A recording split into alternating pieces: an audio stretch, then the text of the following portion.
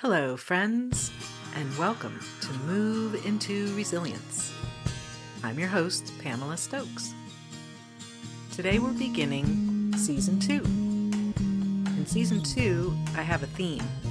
I'm going to help dispel any kinds of limiting beliefs that you may have about aspects having to do with movement and your body and your mind and your health. In today's episode, we'll be learning about what muscles can and cannot do, and we'll experience emotion that will help you to really understand this and get it in your body. So let's get into it. Hello, my friends. Pamela here. Thanks for joining me. I'm starting this new season, with a series of episodes, that all relate to one theme. And that theme is that I'm trying to change some of the limiting beliefs that we may have. Things that have been taught to us perhaps incorrectly, things that have been accepted as truths, and a way to look at things in a different way. Perhaps to support some of the movements that we'll be learning, and also to support your optimal well-being. So today's episode, I'd like to talk about stretching. And I'll go into a little bit of my backstory so you can get to know me a little bit better. And then we will do a motion and you will feel the truth about stretching and how it is something that I would like to dispel the validity of. I have a background in dance. It began as a background in gymnastics. When I was 6, I saw a group of people come to my school and do flips in the air as a demonstration to get more people to come to the gym. And I thought, wow, I really want to do that. So I joined gymnastics. When I was in gymnastics, I was competitive. I learned the routines for the competitions, and I was competing in all levels, in all areas, the floor and beam and bars and vault. When I was doing gymnastics, I found that I had a lot of pain. And one of the things that our coach did for us was he brought in a dance instructor so that we could get better at our floor exercise routines, which is the more dancey kind of part of gymnastics. And this dance instructor would teach us little mini classes. And after I experienced this, I was like, okay, this is pretty nice. This doesn't hurt so much. So I decided actually to check out of the world of gymnastics. Anyway, I had already grown pretty tall, so it really wasn't working for me anymore at age 11. And I switched over to dance. And with dance, I found that I had a natural rhythm. It probably came through my mother because she could play piano by ear. And so this natural rhythm helped me with my dance, and also I was able to excel right away. But I was still in the mode of stretching. This was part and parcel of being a dancer, was you come into the studio, you set yourself down on the floor, and you start stretching even before the class begins. And during the class, there's a stretching period. So there's a lot of stretching going on. So this was normal for me in gymnastics, also normal for me in dance. And being the personality type that I had, or I should say probably the survival mechanism or coping mechanism that I had, I was a bit of a perfectionist, and I would push myself too far into these stretches and oftentimes would stretch the muscles too far and have a lot of pain. So where gymnastics was painful, dance was less painful, except for point shoes, not my favorite. And anyway, so that was another component of my life. Another part of my life was this stretching and this pain.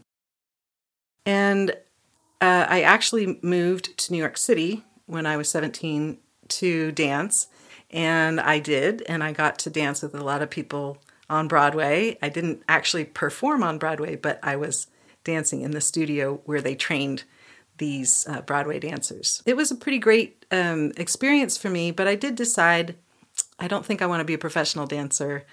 It's too iffy as far as the work and so forth. I, at that point, did quit dancing as much as I did. I still took classes occasionally, but what I found was yoga. And yoga was helpful for me to keep my body moving and to keep it lithe, but it also had the mindfulness component. And I did yoga for many, many years regularly, and in fact, I ended up teaching both kids and adults yoga for many years. But what I was finding, again, with this little perfectionism piece about myself, I was finding that I was still pushing myself to stretch rather than finding the repose within the pose. That was one of the things my instructor taught me, that phrase. Find the pose, or find the repose within the pose. And so when I wasn't finding the repose and in fact pushing myself too far, I was also having some pain with that. So again, with the pain. So what I'm getting to now is fast forward a little bit here to the place where I was diagnosed with fibromyalgia. I had a lot of pain in my hips, so much so to the point where we lived in a hilly area and I could not go up the hill easily. So when I went to the doctor and I said, okay, what's going on? She tested me out and said, you've got fibromyalgia. I had trouble sleeping. I had trouble, just really functioning well. And she said, well, I guess you can't walk uphill and here's a prescription. So basically not a lot of support except to just say, this is what you have and this is what is going to be happening for you. It was at a point when I made a decision. I said, I've had enough of this pain. I want to do something different. Something needs to be different here. And so I got on the internet and looked around and was furiously looking for something that would help me with this pain. I found a small video that showed something and it said something about don't stretch. Stretching is wrong. And I thought, maybe that's the key here. I've been stretching my whole life.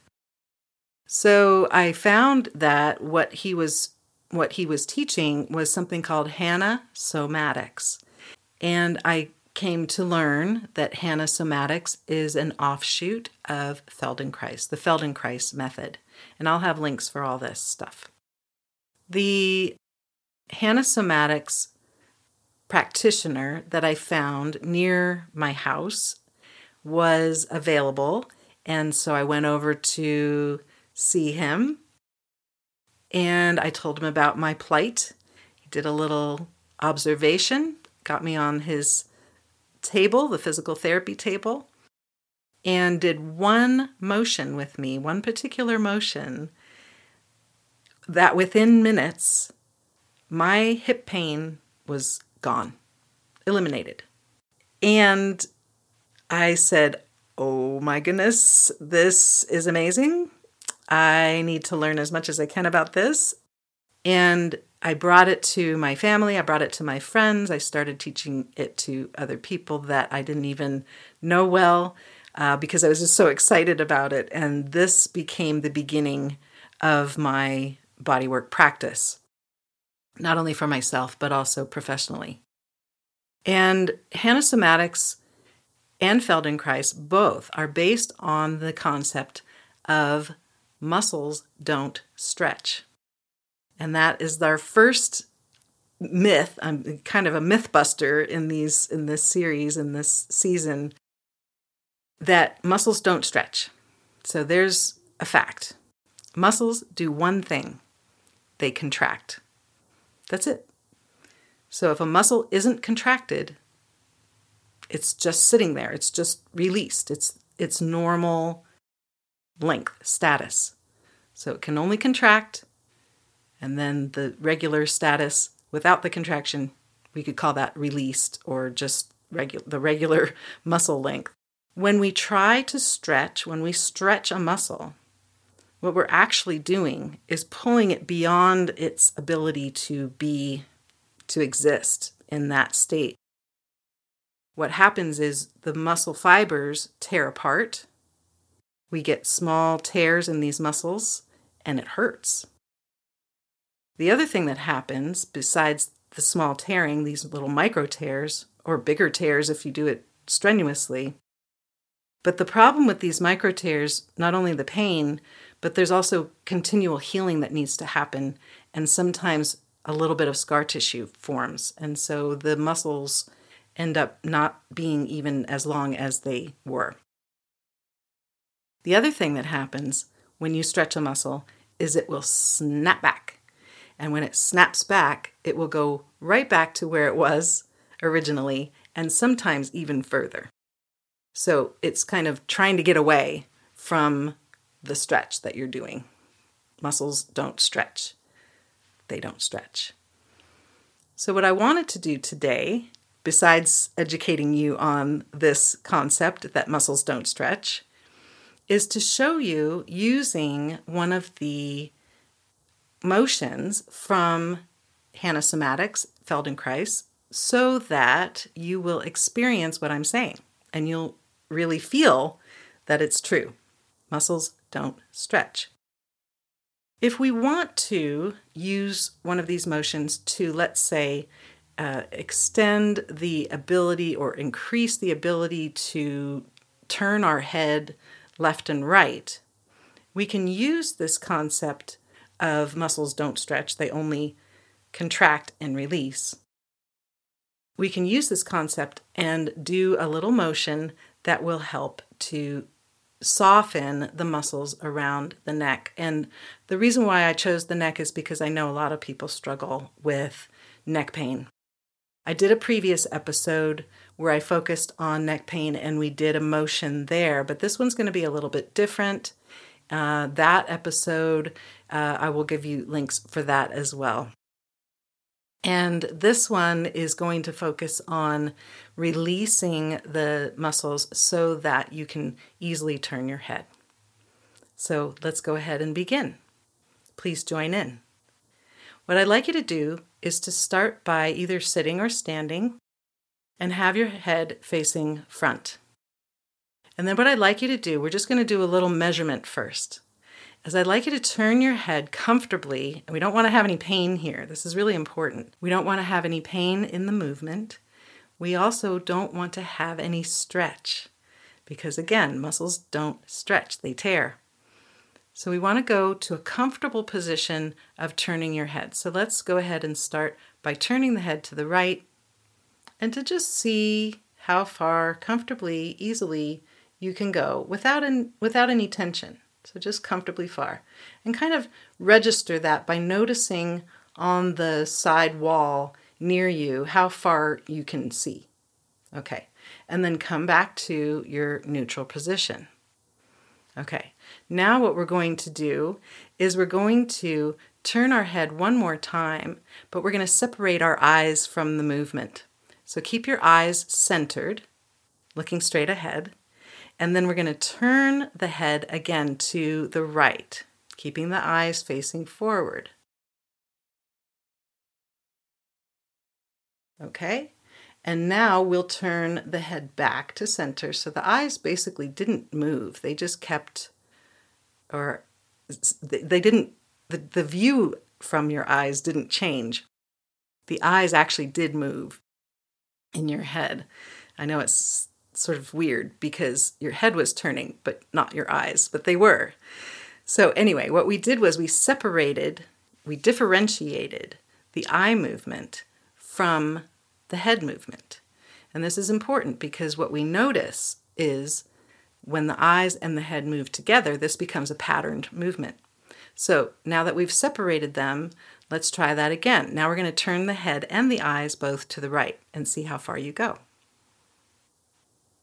Comfortably. And you may notice that you are able to turn your head a little bit further to the right than you were before. And this is because we have separated the movement of the eyes from the movement of the head and allowed the muscles to respond in their own way, rather than being this patterned movement of eyes and head together. So just that simple thing can release the tension in the muscles in the neck. Let's go ahead and balance this out by doing it the other direction. So again, facing forward with your head and eyes, and we're going to turn both the head and the eyes to the left this time, and just go as comfortably, as far as you can go comfortably, no stretch, no pain. All right, so let's try that together. Here we go. Turning the head to the left with the eyes coming along. And then just see how far you go comfortably without any pain, without any stretch, just a comfortable distance. And then note how far your head has turned by noticing something on the side wall that you can remember. And then go ahead and turn your head back to center, coming back to neutral. And now we're going to separate the eyes, differentiate the eyes from the neck and the head movement. So keeping the eyes now straight forward, turn your head to the left and go as comfortably far as you can, keeping your eyes ahead or looking ahead. And then undo that and coming back to center. Okay, take a break here. Take a breath. And then try turning your head and eyes again to the left and just see how far you go.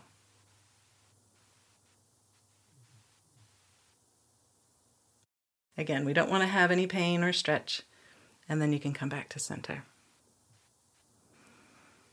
So this simple movement of separating the eyes from the head turning, again, what we're undoing is a pattern that has been put into place.